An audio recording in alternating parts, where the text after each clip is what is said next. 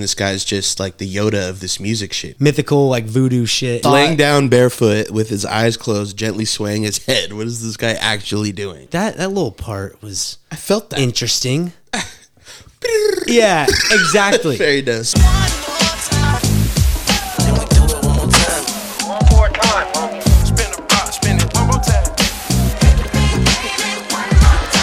Welcome back to the One More Time show. It's been a minute, man. I felt like I was on my deathbed. Wait, you gotta let me do that. One more time. We got Drake on the show now. Welcome, Drake.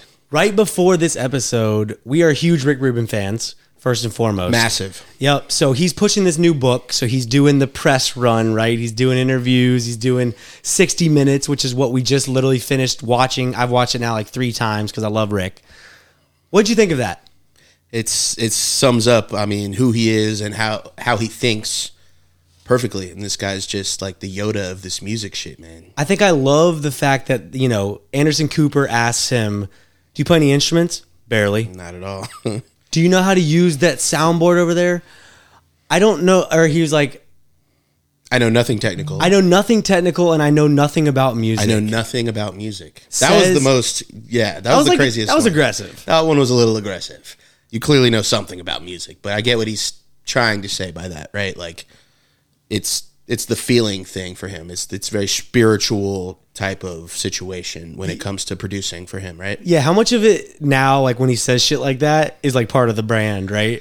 Totally part of the brand. Yeah, I mean, dude, I would venture to say a couple of Anderson's questions were like, consulted by Rick Rubin. They're just perfect, like the perfect questions. So what do they pay you for? Yeah. My taste, you know? Yeah. No, I definitely agree that it felt a little bit like leading. And once again, shout out to him, his new book on creativity. I think he is one of the most creative people in the world, though. Across genres, too. And I think his creative spirit is beautiful in the fact that, like, his approach really is to genuinely get the best out of the artists that he works with. Have them be their truest, most authentic selves and create the most genuine art, right? And all that shit sounds like so fluffy and like bullshit. Fairy dust. Right? And I think, people call him like the guru and whatnot, and it does have this like weird, like cult-like, kind of It's very zen. sound. It's almost religious kind of feeling to it. Yeah. Weird kind of. But it is a very interesting, approach. I mean, the fact that he refers to himself as a reducer instead of a producer. I love that. Reduced by Rick Rubin, not produced by Rick Rubin. It's like, bring me what you got, and then let's strip it to the elements that actually, like, the bare minimum needed to get the message across. Yeah. Is a beautiful thing. I think the funniest was Chuck D. They interviewed Chuck D to get his perspective because obviously he was very closely Public Enemy. tied to Public Enemy, and he reminisced about like how Rick will lay down, eyes closed to hear the music and consume the music, right? And he straight up was like, "Yo, is this dude asleep? like for real?" He's laying down barefoot with his eyes closed, gently swaying his head. What is this guy actually doing? Yeah. It's incredible what he's done, man. I mean, for me, the most impressive part is probably just the, no bound to any genre. Yeah. Right. That's kind of what proves his whole thesis, because his whole thing falls apart if it only works in one genre. Right. But the fact that you can do this for Johnny Cash and then System of a Down and then Jay-Z and Red Hot Chili Peppers and Public Enemy and Adele, Kesha, the fact that it works, your theories work for all these different artists in these different genres, kind of, it kind of validates it, man. It's hard to argue that this shit's like not working. He's just confident in his taste and believes in nothing more than making the best song possible, and that's super valuable, I think. Yeah, it's just interesting, I think, how he can approach all of those artists, right? I would love... Who approaches who, I wonder? Yeah, and I think, we started talking about the business side of it and how much he gives a fuck, right, about that and who handles that, because the dude's getting paid. Right. For sure. He's not missing any meals. Right. His house is a very nice, he would have you believe home. That he doesn't care about the money, maybe by the way he talks, but he's got it figured out. Dude's getting paid. Yeah. But I just think it's interesting as far as like to get the truest art form out of these creatives, right? Like I do still wonder because you don't see too much interactions out there, right? Like you'll hear these little things or whatever, but the cameras are rolling and shit. Like I'd love to be a fly on the wall at Shangri-La, man, and really know what the pre-production and pre-recording process and conversations look like, because how do you get the best out of an artist if you don't know them and you don't know how they like to work, right? So there's got to be a lot of like getting to know one another and figuring that out and how that looks like for Rick and the various artists he's worked with. I'd love to know like more about it, man. I got a feeling that a lot of it, I have a feeling that it's less than you think. Like he's not doing as much as people think, but as like maybe lazy or lame as that sounds, I think that's part of the beauty. I kind of equate it to like engineering when I'm mixing a record. Like I used to always think like, I gotta do this, I gotta do this, I gotta do this. So much of it though is figuring out what's working and just like stepping back first and kind of taking a breath, seeing like, what about this is actually working and does not need to be messed with. There's an engineer named Andrew, God, what's his name? Andrew something. He like trolls about mixing. He's one of the greatest mixers of all time. And he's like, well, I like this part, but so I left it alone. This sounded really cool on this part, so I left that alone. This intro was really working, so I left that alone. And it's like he's joking and trolling, but like that is like a lot of, you know, what the process should be. There's people that just give their input or change something kind of for the sake of doing it. And everyone that I hear talking about Rick in the studio, it's like he's sitting there, he's laying there, he's not saying much, he's not doing much. But at the right time, when there's just one thing that could maybe be better here in this part, kind of just sets in motion a chain of events that just makes the whole outcome better. Okay, so here's what I really want to know then. Let me put it this way. He gave an example that I think is exactly what I want to hear, more examples like this, but just across all the different artists he's worked with, right? So Tom Petty, Last Dance with Mary Jane. Yeah. Did you hear the like story about? I think it was in that one, right? Yeah, exactly. Mm-hmm. So to recap, basically that riff. Tom Petty sent 5 songs, and there was like a little riff when he was warming up, and he was like, "That felt very real." That's it was in part. between tracks or something as like a warm up to the next one, right? He had sent like 5 demos, and yeah, to your point, it was just a fucking around, not to ever actually meant to be heard. This is back when like you couldn't probably like easily mix or like chop something, you know what I mean? It was just like the tape was running type shit, right? Sends it to Rick, and Rick's like, "Hey, like that little part was I felt that interesting." Yeah, exactly. Very nice. So like even something like that, I can understand where they would then credit, or like Tom Petty would then credit Rick to like birthing this beautiful thing that became, even if he did nothing after that. Exactly. He's the reason that it happened. But I want to hear more examples like that. Yeah.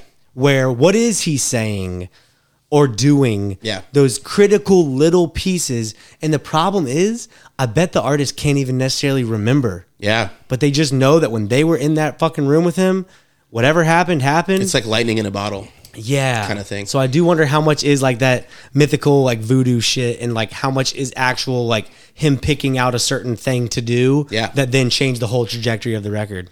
No, I kind of see it when I'm making beats. I've had things happen on accident that turn out to be the coolest fucking part of the beat or mixing a song. I was working on a song with Leah, and I had a plugin was just bugging out and causing her vocals to like repeat and like go and move around left and right and do this some kind of crazy type of motion. And at first, you know, you're like, what the hell? And then you kind of just actually listen to it, and you're like, it kind of just fit the vibe of the record. It was chaos, but it kind of made sense. And I was out in LA. I had Mileage, shout out Mileage, former guest, playing guitar, and we were working on beats together.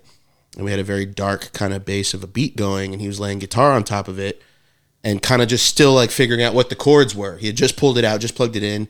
He's got, you know, most of the chords right, but he would hit like an off one sometimes. And I remember like it catching my ear, like, ooh, that chord didn't really make sense there, but it had a feeling. So that's when I kind of feel Rick in those moments. Yeah, and I mean, music's all about feelings for sure. It is. So that's his favorite word, probably. Yep, for sure. It's definitely his most used word in the dictionary.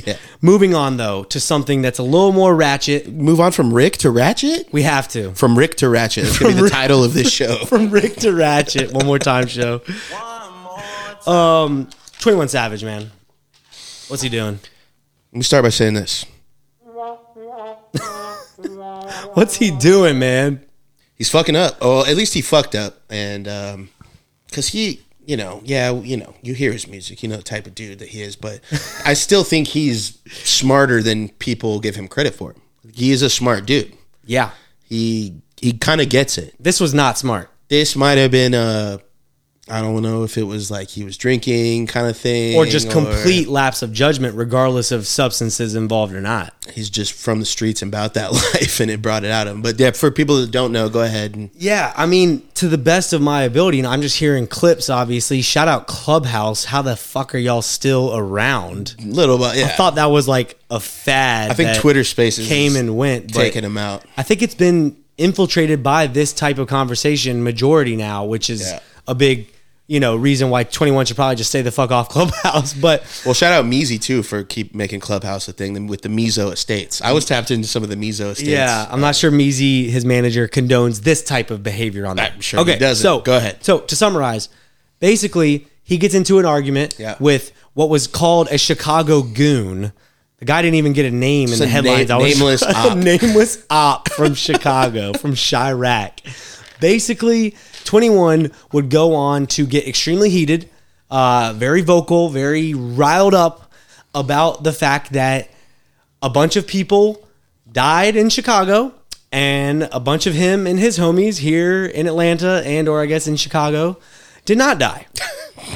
And it was implied that those people died at the hands of his people. Like that's the conversation that was kind of being had. 21 right? essentially said, when me and my gang got ops, 30 of them die. Yeah. In real life. Kind of thing. So like, that's not, it's a public forum, man. It's like, obviously there's people listening. It's probably recorded. Obviously it's on social media already. The judges of his future RICO case are going like this probably right now. Yeah. Multiple defense lawyers and shit came out being like, yo, you should probably stop. I saw the one said that APD actively listens to everything y'all are talking about. Why wouldn't they? On here. Of course they do. It's like open season. Yeah. It's a public forum. I think people get comfortable maybe, or the technology seems like not real life, but it's definitely real life and has real world implications. Yeah, man. I mean? And once again, we're not here to condone or, throw judgment on the actions that may or may not actually have been committed, right? That he implied. That's a whole other conversation. It is. But my point, do we want him to shut the fuck up, or do you want justice for him actually murdering people? Yeah. I mean, my point is that I just think he should watch what he's saying. My point is more so honestly as well for just public perception. Yeah. Just in general, if I'm managing an artist like 21, I want you to watch what you're tweeting. I want you to watch what you're saying. I mean, that just comes with basic media training and just basic PR training, right? I want you to watch what you're saying. But when it gets into criminally incriminating shit, I really want you to fucking watch what you're saying, because that is a career ender right there. But how much are you hurting the brand? Because so much of his brand is built on he is that dude in the streets. He is that dude in these situations. But he's kind of a quiet dude, bro. He reflects it in his... Exactly. And it comes across as even more savage, right? It's kind of his brand. So I think his fans... Right. His fans like when he's like that, I think. So... Is that just adding more toxic sauce on the whole situation? Fuck, man. I mean, you know what I mean? We've talked about this a ton, whether it's fucking R. Kelly, Michael Jackson, whoever, right? Street rappers. Do you still support them for the art? Do you separate the art from the artist? Yeah. And how easy is that to do? Yeah. And to your point, we're kind of enamored by this street shit, bro. We love it. We love murder, death, gangs, fucking beef, ops. We love that shit. We like it in the same way that women like their murder mystery podcasts and shit, right? I guess so, it's man. It's the same thing, but it's like, yeah, at what point, is the real world implication, does it become too much? For sure. So speaking of people we thought were dead. Okay, great segue. Carol Baskin's dead husband is allegedly alive and well. The one that everyone got pissed at her. Let's give it up. Let's give it up for him. What's the source here? I don't have a source. I don't think anyone had a source that reported this. Yeah, but he is apparently alive and well down in Costa Rica. So shout out to him. He's with the monkeys. He's in the jungle. He's surfing. He's doing yoga. So do you think the Costa Rica thing. Do you think this old white lady just agreed to like make up a story that was guaranteed to go viral and be the most hated person in America for a year and let it ride like that? Is that what you're saying? Like, don't ask questions. I'm just here to give you the headlines. No, we're asking questions now. I'm just here to give you the headlines. I'm transitioning it into questions. No. Because I could see it being true. I mean, people have done dumb stuff to go viral since the internet was a thing. You know, I mean, even probably before that. Just, did you hear about even the 1800s? I also didn't see like a picture of this guy alive in Costa Rica. Sure. So like, maybe he's not there. Yeah. You know, Tupac's also supposed to be in the Bahamas or some shit or whatever, right? Maybe like, she did murder this guy. She might have actually fucking put him 6 feet under. Anyways, I didn't think we were going Tiger King on this episode. That's crazy. We're covering all of our bases here, bro. Yeah. So moving on to another story that I actually found super dope. I think you would appreciate this as a producer. Okay. J. Cole basically released a song via an up and coming, like no name, if you will, producer on his YouTube channel. On the producer's YouTube channel. On the up and coming producer's YouTube channel. So he found this beat by literally, shout out to YouTube, rappers, if you J. Cole type beat? producers, if you don't No think rappers way. are out there, even No the J. way. Coles of the world are searching themselves up J. Cole type beat. He found this super dope beat by this Wow. fire producer. He basically cut a record to it, and his manager found the producer's contact info, and the producer like, you know, tweeted this text conversation, and it was like, I thought this shit was cat. Like, you know, Ebe, who's Cole's manager, hit me up saying like, yo, Cole fucks with your beats. We found you on YouTube, blah, blah, blah. Moral of the story is you can fucking reach your favorite artist by consistently uploading fire shit to YouTube. Type beats. Type beats still work, bro. Because there's a lot of controversy around type beats. Type beats are still working, bro. They're out here getting Cole placements. It's great to hear on that. their own YouTube channels. It's great to hear that because you got guys like Cash Money AP who dominated internet beat sales for the longest time, and it did translate into placements, but these were like, you know, just barely placements. Like the artists that were, it was never like the Coles and the, you know, Kendricks and these type of people. So that is the highest level that I've heard a type beat finding its way to the intended artist. And sure. I hope this is not a publicity stunt, right? Because it is obviously getting a ton of publicity, hence why we're talking about it. But he sent a message to the producer once again, basically saying that like, I want to make sure that like producers and the people making dope music out there are getting the love that they deserve. And it sounds like some Cole shit, because what's funny, bro, is that before I even saw that headline, guess what I watched yesterday? J. Cole documentary? The Revenge documentary Revenge, that documented the Revenge of the Dreamers sessions. Yeah. And Cole's attitude about like having all these creatives in one place and making the best music possible and giving people that are up and coming producers and artists chances to be on records together. It was like, he's like the Rick Rubin of it was of it was rapping. almost like YouTube probably knew that this like story was circulating, Yeah. and it fed me this because it literally came up in like a suggested feed to watch this documentary, which is from 2019. So it was fire. Wow. Yeah. So shout out to Cole, man. What a guy. Yeah. That's amazing. Yeah, he definitely seems he's one of those ones that like I hope he's exactly as he seems to be, you know? So there's a J. Cole song that only lives on some tiny little producer's guy's YouTube channel. I wish I even like remembered his name. No. There's not a music video, is there? There might be one coming out. No, I don't know. No, that'd be too far. It's just official audio type of thing. All right, moving on. We're going to run through some ridiculous headlines at this point. Let's do it. Nelly's gone viral. This time for what, Henry? I don't know. For looking like he's extremely fucked up. Okay. Like on just hella Molly, hella E, like eyes in the back of his head, like fucked up. All right. How do I'm going to find it. I want to look Find at it. A few moments later. So now that you've seen it, So, I mean, you know, so he took a little Molly and he was enjoying himself at a concert. let this man live, Let him right? live. Let this man live. We get to laugh about it. Like, that is the consequence. Nelly, if you're watching this, you should know.